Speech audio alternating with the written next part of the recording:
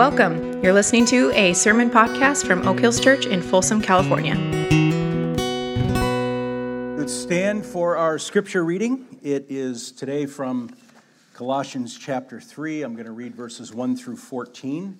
It's on page 1184. You might remember a few weeks ago, I mentioned a few passages, longer ones, that are worth taking into us and even memorizing, believe it or not, that are good passages because they provide a vision of a different way of living, kind of an alternative universe, if you will, in the kingdom of God. And so I want to reflect on this passage today as we start this new series, and I'll begin by reading verses 1 through 14. Since then you have been raised with Christ, set your hearts on things above, where Christ is, seated at the right hand of God. Set your minds on things above, not on earthly things. For you died, and your life is now hidden with Christ in God. When Christ, who is your life, appears, then you also will appear with him in glory. Put to death, therefore, whatever belongs to your earthly nature: sexual immorality, impurity, lust, evil desires, and greed, which is idolatry. Because of these, the wrath of God is coming. You used to walk in these ways in the life you once lived, but now you must rid yourselves of all such things as these: anger, rage, malice, slander, and filthy language from your lips. Do not lie to each other, since you have taken off your old self with its practices and have put on the new self, which is being renewed in knowledge in the image of its creator. Here there is no Gentile or Jew, circumcised or uncircumcised, barbarian, Scythian, slave or free, but Christ is all and is in all. Therefore, as God's chosen people, holy and dearly loved, clothe yourselves with compassion, kindness, humility, gentleness, and patience. Bear with each other and forgive one another if any of you has a grievance against someone. Forgive as the Lord forgave you. And over all these virtues put on love, which binds them all together in perfect unity. This is the word of the Lord. You may be seated. And as you are seated, would you join me in prayer? Father, Son, and Holy Spirit, we come now to this amazing, insightful, piercing teaching. And we bring our hearts, we bring our pain, we bring our waywardness, we bring our sin, we bring our tendency and preference for the old ways. We bring this all before you, and we ask that through our interacting with these words and with the truth that they represent, that you would stir our hearts toward you to walk in your ways. We pray in Christ's name. Amen. I think Jordan mentioned at the beginning of the service that we're starting a brand new series today called Inside Out. And for the next 6 weeks, we're going to dive deep into the gospel's invitation to be transformed by God's Spirit in the innermost parts of our being. And as his new is cultivated within us, it then begins to flow out of us through our thoughts, through our feelings, believe it or not, through the choices we make, through the attitudes we hold, through the reactions we have to situations in life that go our way or don't go our way, and through our actions. I was talking with a friend the other day about this series. This is a friend who gets this stuff. This is someone who has been around here for a long time. They understand this kind of inside-out process, and they've been in the process for many years. And I mentioned the topic, inside-out transformation to become more like Jesus, that we're going to explore that for the next bit of time. And this friend rolled his eyes. And he said something like this: "We're going to talk about this again? We've been over this dozens of times." And he's right.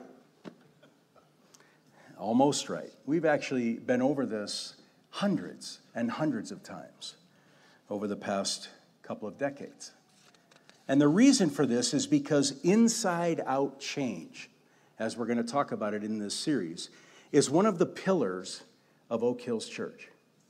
It's one of the things that we think is core in the Christian experience and on the Christian journey. And a long time ago, for reasons that are not at this point important, this idea of inside-out change became a core concept, a pillar of our church. We actually believe that drastic and authentic transformation is at the core of the Christian gospel. In the spirit of Colossians 3, using some of the language in Colossians 3, we believe God desires communities of his people who are growing in compassion, kindness, humility, gentleness, patience, and forgiveness. And love is the preeminent virtue they offer to each other and to this broken and fractured and hurting world. And this love binds them together in unbreakable unity. These divinely cultivated character qualities, then, are being lived out and put on display by the people of God. And we actually believe here at Oak Hills that our calling as individuals and as a church is to put on these character qualities in an authentic way so they become part of who we are and they flow out of us. And both individually and communally, we reflect the beauty and the character of Jesus in this hurting world. And from my perspective, which, as I often want to clarify and qualify, doesn't mean it's right. But from my perspective, there is nothing more central or crucial for an individual or a church than to cooperate with the Spirit of God to bring about real transformation from the inside out. There's just nothing more important. Think of the current cultural setting we are living in. The pressure, the conflict, the division, the anger. This boiling kettle of chaos is about to reach 500 degrees because of another presidential election. Then throw into this very same kettle widespread and growing rejection of God and disdain for this thing called church. And then you got all that in this boiling kettle. Stir that all together, and it seems pretty clear, at least to me, that for Jesus' people, no priority is greater than inside-out change.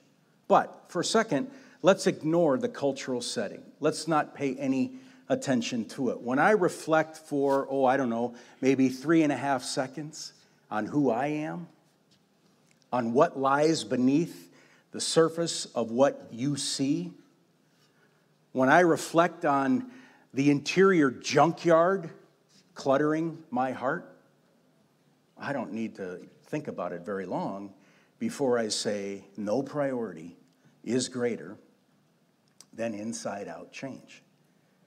And once we get all this change dialed in, individually and in our church, so that we are consistently manifesting compassion, kindness, humility, gentleness, patience, forgiveness, and love through our choices and reactions and responses and relationships, then, my friend, we'll really be right. And we can proceed with other matters rather than wasting our time talking about transformation and change. Might take a while, but we'll get there. So over the next 6 weeks, we're going to look at 6 different questions.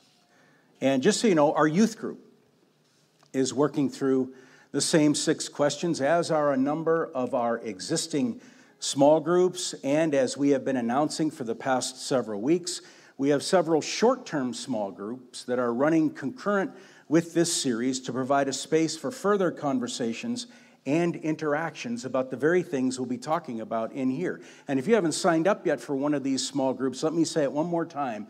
Your interaction and participation in these small groups is far more important and significant and life-shaping than sitting here listening to me or whomever drone on about these things. So I would encourage you to take the risk and sign up. It's a 6-week group. The times and the locations of some of the groups that have space left are right on that table in the back, and you can go back there after today, and you can look at that and find out what day, what time works, and sign up for it. And today will be the last day that you have to sign up for it, so I encourage you to do so.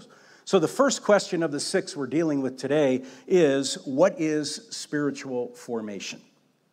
And Dallas Willard answers this way. It is the process by which the human spirit, our personality, character, and will, is given a definite form or character, and it happens to everyone. Let me try to rephrase and make that as simple as possible. Life has shaped and is shaping every one of us into a certain kind of person. That's what we mean by spiritual formation. Life has shaped and is shaping every one of us into a certain kind of person. So when we say spiritual formation, this is what we're talking about. Now, before we proceed, I think it's important that we recognize the language of spiritual formation is woven throughout this Colossians passage I just read. And what may be a bit surprising to some of you, the language of spiritual formation is actually woven throughout the Bible. So spiritual formation is not an Oak Hills idea, or a Protestant idea, or a Catholic idea, or a Dallas Willard idea. It is a biblical idea that is woven throughout the Old and New Testaments. For example, Proverbs chapter 4 and verse 23. Above all else, guard your heart. Now, what is heart? It's your innermost being. It's the invisible stuff that churns within that nobody sees until the fruit of that stuff shows up through our words, through our reactions, through our responses, through whatever. Above all else, guard your innermost being, for everything you do flows from it. That's spiritual formation. In Matthew chapter 12, Jesus is on one, as the saying goes. He's assertively confronting the religious elite who are stuck inside their system, and they are thinking and saying things that are untrue and blasphemous. It's a real bummer when you think things around someone who can read your thoughts.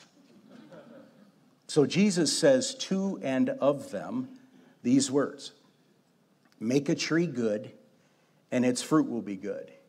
Or make a tree bad, and its fruit will be bad. For a tree is recognized by its fruit.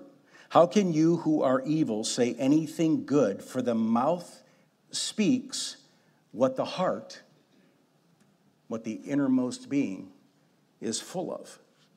He continues, a good man brings good things out of the good stored up in him, and an evil man brings evil things out of the evil stored up in him. What is this? Among other things, it is teaching on spiritual formation. What is inside shows up outside. In Colossians chapter 3, Paul says these words: put to death whatever belongs to your earthly nature. Sexual immorality, impurity, lust, evil desires, and greed, which is idolatry. You used to walk in these ways in the life you once lived, but now you must rid yourselves of all such things as these: anger, rage, malice, slander, and filthy language from your lips. Do not lie to each other. He's saying, before Jesus came along into your life, you were a tree that produced this kind of fruit. You walked in these ways. See, spiritual formation, when we just take it as a phrase, is not a distinctly religious thing. Rather, it is a long and involved process that unfolds over time, whereby we become a certain kind of person. Now, obviously, when we are first born, we are not an entirely blank slate. I say this because I wouldn't want to imply we're born into the world and we're a blank slate and then things happen and that's what makes us who we are. I want to qualify that because when we're first born, we're not an entirely blank slate. We have certain dispositions, tendencies, we might say, and inclinations, this or that way. Built-in personality defaults, perhaps, around introversion or around extroversion. Maybe even default insecurities and fears. Who knows for who knows what reason. So I've mentioned this before. Our granddaughter was born on June 16th, and here's a current picture of her. Now, here's the thing. I'm just finding any way I can to brag about her. So this has almost nothing to do with what I'm talking about, but I get to decide these things, so I did. She's about 4 months in that picture. She's got her little orange blanket on. Her name is Elsie, and when Elsie was born, she was not an entirely blank slate. She already had tendencies. I'm not sure of all that they are, but we'll find out. She had a way of being and relating that was just kind of hardwired into her. And we've seen some of this. I'll give you one.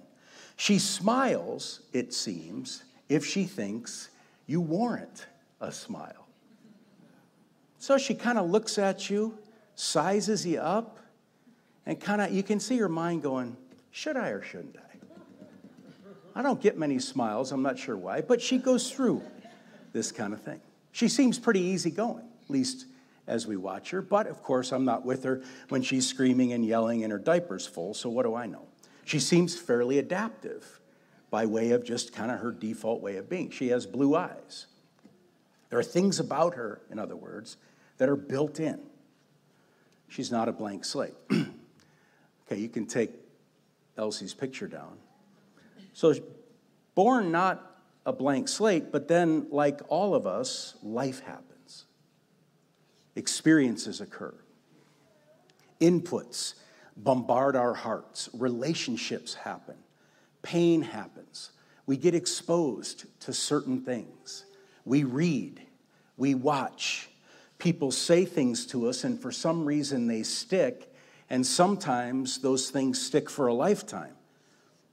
People don't say things to us, and their silence sticks, and sometimes it sticks for a lifetime. We're bombarded with all these shaping forces from the moment we are born until the moment we die, and all of these things spiritually form us into a certain kind of person with particular values, triggers, goals, fears, insecurities, strategies, a way of being in the world, a way of relating to others, a sense of the vows we make in response to these shaping forces that have happened to us.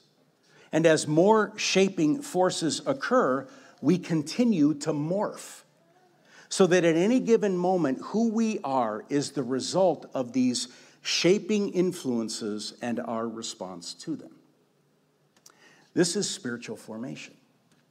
And it happens whether or not we know it or are purposeful about it. So spiritual formation is like aging.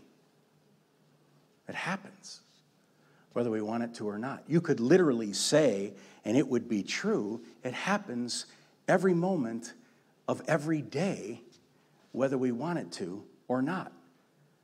Spiritual formation is the process by which the human spirit, our personality, character, and will is given definite form and character, and it happens to everyone. So my question, rhetorically, what has shaped you? Why are you the way you are as you sit here today? What event or events, experience or experiences, relationship or relationships help explain the way you navigate life and relate to others? Everyone has a spiritual formation. Every one of us has been spiritually formed, and who we are today is the result of our cooperation with the shaping influences in our lives. And here's the other thing. Everything we see, do, read, watch, say, think, shapes us in one way or another. So we are always in the process of becoming. We are always cultivating the earthly self or the heavenly self. The old self, as Colossians calls it, or the new self. The true self, as we sometimes call it, or the false self. So let's talk about Christian spiritual formation. What is it? It is the process where our innermost being, again, our personality, character, and will, is gradually shaped to be like Jesus. Meaning, our thoughts, what we think about, our feelings, what we do with them and what they are, our reactions, responses, choices, and actions reflect and display increasingly the character of Jesus Christ. Paul's wonderful phrase in Colossians 4:19, where he's writing to this church and he's feeling kind of the strain and the stress of trying to help them see the vision and move along. And he throws this phrase in at the end of 19, until Christ is formed in you. That's Christian spiritual formation. In Ephesians 4:23-24, he says to the readers to be made new in the attitude of your minds and to put on the new self, created to be like God in true righteousness and holiness. Carolyn Aaron says, Christian spiritual formation is what happens when you intentionally center your life in Christ. Paul puts it this way in Colossians 3, right at the beginning. Since then you have been raised with Christ, set your hearts, there's that word again, your innermost being, on things above, where Christ is seated at the right hand of God. Set your minds on things above, not on earthly things, for you died, and your life is now hidden with Christ in God. When Christ, who is your life, appears, then you also will appear with him in glory. Put to death, therefore, whatever belongs to your earthly nature, and on he goes. He continues, do not lie to each other, since you've taken off the old self with its practices and have put on the new self, which is being renewed in knowledge in the image of its creator. What a beautiful description. Christian spiritual formation is about being renewed in knowledge in the image of our creator. It's about a new vision of what life can be and about what life with God is all about. So, a few thoughts on this. First of all, this is not for the elite few who are into this kind of deeper thing. And this is really important. So I want to say this just directly and as calmly and gently as I can. This is not for the spiritually elite. This is not qualified. So if you want to be a Christian leader, set your hearts and your minds on things above. It doesn't say that. This is not for the few who go, I'm a Christian, but I kind of want to be a graduate level Christian. It's not that. What Paul and the Bible say over and over again is that this is the Christian way, and it's why Jesus calls it a narrow way. The way few will travel. This is the gospel working its way into the details of our lives, and this is the invitation to all who say they are Christian. Secondly, Christian spiritual formation is usually a process, not a lightning strike. Healing takes time 99% of the time. Growth in Christ-likeness takes time 99% of the time. So the Colossians says we've been raised with Christ, and now we are his beloved daughter or son, and the old self no longer has exclusive power over us, but as we all know, and as the Bible indicates, and certainly as personal experience indicates, the old self dies hard and has roughly 9,000 lives. It keeps resurrecting. So the process of being shaped to be like Jesus happens gradually. Setbacks occur. But here's the thing, there's no magic spell to zap anger out of us. No snap of a finger and distorted desire just goes away. No abracadabra and greed is gone. The process takes time, and it is solely reliant on the Holy Spirit's work in our innermost being and our cooperation with what he's doing there. And we'll get into the specifics of all that in the coming weeks of this series.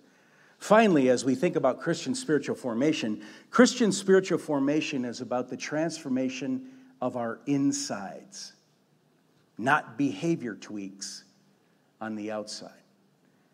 And when we get into this kind of thing, I feel like I want to really start talking loud. I'm not going to, but I want to. Because this is where the wall of unbelief is very, very thick.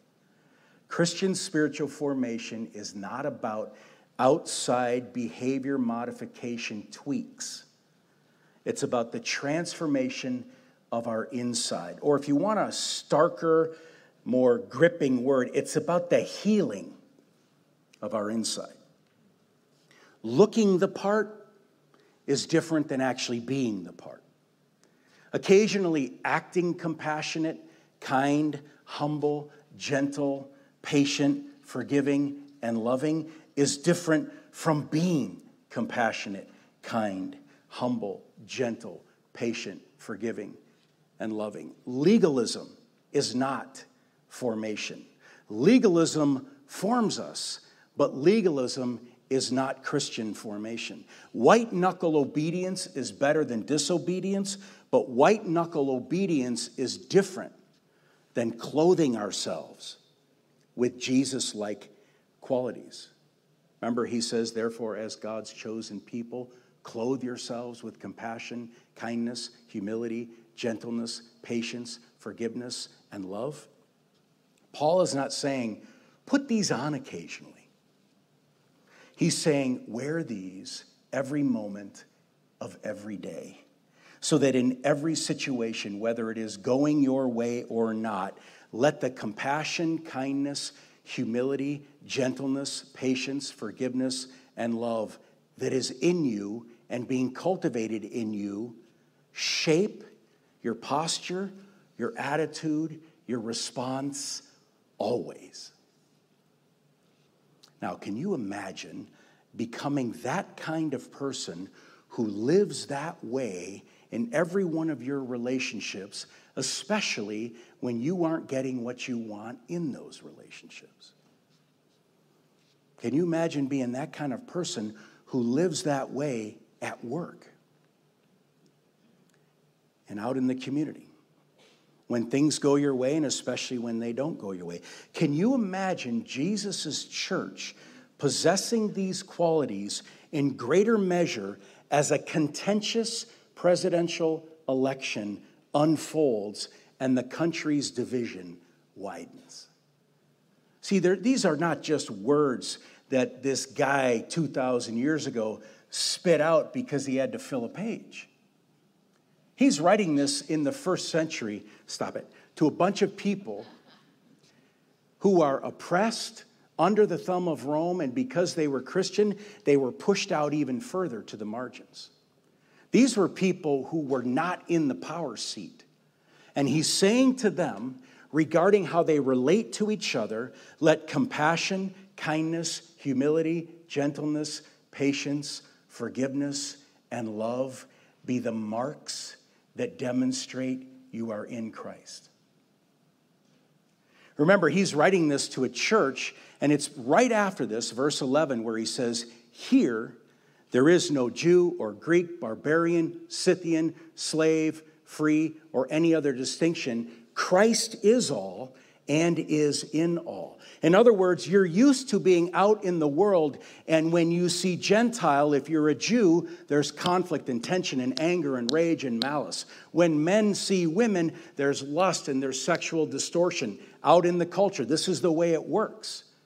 When opposing groups get together out in the culture, they fight, they argue, they scream, they yell, they slander each other. They call each other names. They let their anger run wild, and they don't care, because that's the way it's done outside of the kingdom. And what Paul is saying is, here, amongst the people of God, where we have Jews and Greeks, barbarians and Scythians, slave and free, male and female, old and young, Republican and Democrat, and on it goes. Here, we don't do it that way.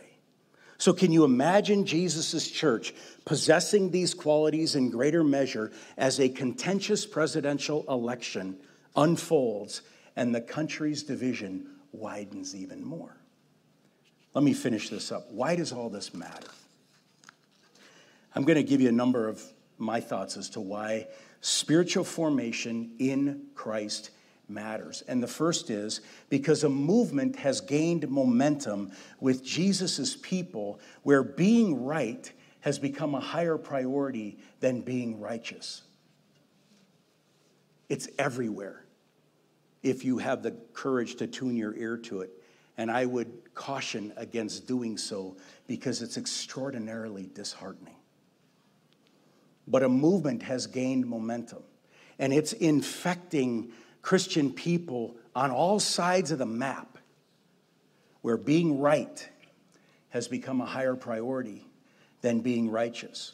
And to stretch that a bit further, it's become almost accepted, it has become accepted, that you can be right without being righteous. That's why this matters. It also matters because there's a movement that is gaining momentum where Christian people are using Jesus to stamp an agenda instead of surrendering to Jesus when their agenda is thwarted.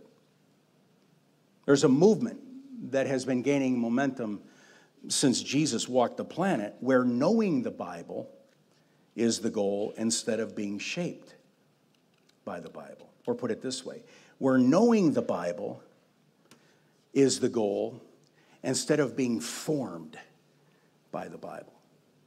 There's a movement that's gaining momentum with Jesus' people where winning and fighting is the order of the day instead of growing in compassion, kindness, humility, gentleness, patience, forgiveness, and love. So I know I'm stepping on all sorts of toes. I can see people grabbing their feet. But there are a growing number of people, if I can just say this, there are a growing number of people who claim to be Christian, but Jesus and his word are not the primary shapers of their inner life. Jesus and his word are not the primary agents of their spiritual formation. Our favorite news source shapes some of us far more than Jesus and his word. See, this matters because we are being spiritually formed. It's happening every day. The media's monetizing of anger and division shapes you, and it shapes me. No advertiser is going to pay for a news program that prioritizes unity and shalom. We're shaped by this. There are principalities and powers at work in our world that shape and form us in profound and unparalleled ways. Some of you may have seen the documentary, The Social Dilemma.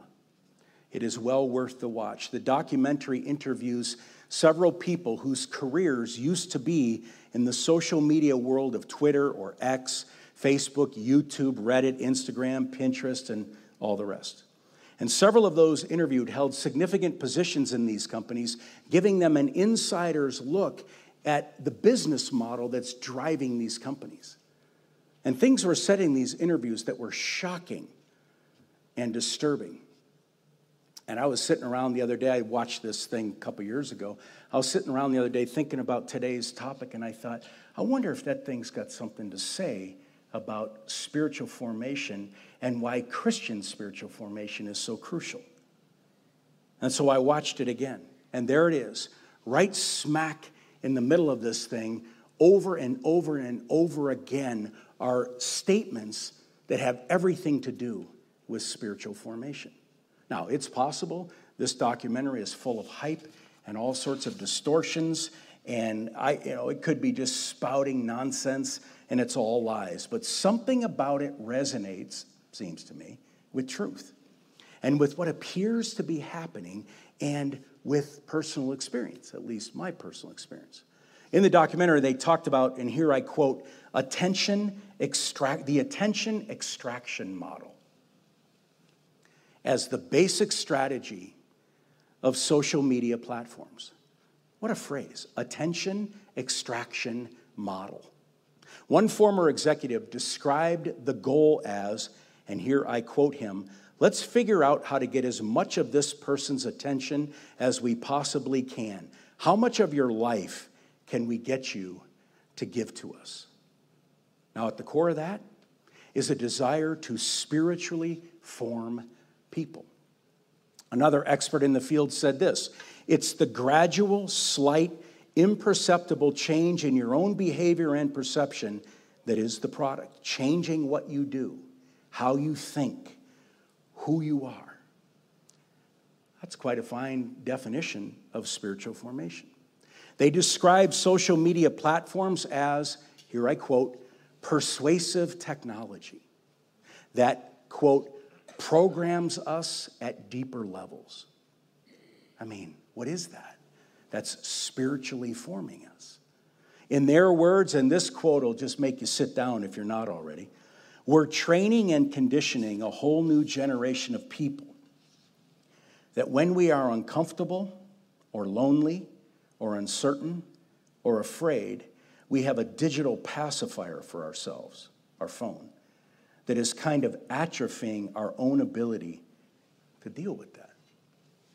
In other words, we're spiritually forming people to rely on and need and never be without their phone and social media. We are spiritually forming people to turn to their phone when they are lonely or uncertain or afraid. Everyone has a spiritual formation. You have a spiritual formation. And everything we see, do, read, watch, click, listen to, say, think, shapes us in one way or another. Our phones shape us. Facebook shapes us. Likes on our posts shape us. Decarnation, hiding behind a screen, shapes us. My preference in all these little worlds is YouTube. Meaningless, dumb, completely nonsensical YouTube videos. The short ones or the long ones. It shapes me. Fox News shapes us. Put it on in the background and go about our everyday life. We're being shaped by what's coming through because we're hearing it. CNN shapes us. MSNBC, click it on and fold the laundry, it shapes us. Everything shapes us. Why does this matter? Because Jesus' people are called to center their lives on him and let him be the primary shaper of who they are and what they do and how they think and how they respond and how they react and what they value. And I can't stop thinking about this. You're going to be bored to tears with this because I imagine over the next year and a change, I'm going to be talking about this a lot because I can't stop thinking about it. Another presidential election is around the corner. You remember the last few? If you don't, I can show you scars I've got from the last few. The boiling kettle of chaos, this next presidential election. It's already boiling. Let's crank it up to 500 and see what happens. But here's the thing I can't stop thinking about. Jesus invites his people, the church, to something better. To something that tastes a lot like salt and looks a lot like light. So I want to ask you to stand up as we wrap this up. And I'd like you to bow your head and close your eyes for a second. You can actually remain seated if you want. It doesn't really matter, but I don't have that power over you. I never would assert to. But I want to ask us all to consider making a decision today. It's a really easy decision. It's not easy in terms of what it might lead to, but it's pretty easy to make. And here's the decision. The decision is about our own spiritual formation over the next 6 weeks. And more specifically, who and what is going to be the primary shaper of who we are, and that we give ourselves over the next 6 weeks to this idea that God's Spirit wants to shape us in some way, some specific way. He wants to change us. He wants to transform us. He wants to heal us in who knows what area, but he will make that clear. He wants us to put on, learn, have his character formed in us in the realm of compassion, kindness, humility, gentleness, patience, forgiveness, love. Paul's writing this to people who are feeling it in the first century, and he picks these words because the Spirit of God compels him to. Think of the world you're living in and hear these words again. Character qualities of the King reflected in his people individually and communally. The character qualities of compassion, kindness, humility, gentleness, patience, forgiveness, love. Where is God's Spirit stirring in you? I'm asking you to decide, and you can say no, but I'm just asking you to make a decision, yes or no. I'm going to choose to center myself in Jesus for 6 weeks, and through this process, invite his Spirit to shape and change me in a specific way. Heal me. Holy Spirit, we bring ourselves to you. Help us to open ourselves to you or to tell you, not now, not interested now, can't right now. Life is too overwhelming right now, can't do it. Let us say that, if that is the case. But for those of us who are in a place where we can, Holy Spirit, we invite you to come in and to help us set our minds on things above. Help us set our innermost being on things above. Help us put off the old. Help us put on the new. We want to make progress in becoming your people. So we pray over the next 6 weeks, through conversations with others, through our prayers, through our attention given to this, that you will reveal to us a specific way that you want to change us, and we'll cooperate with you.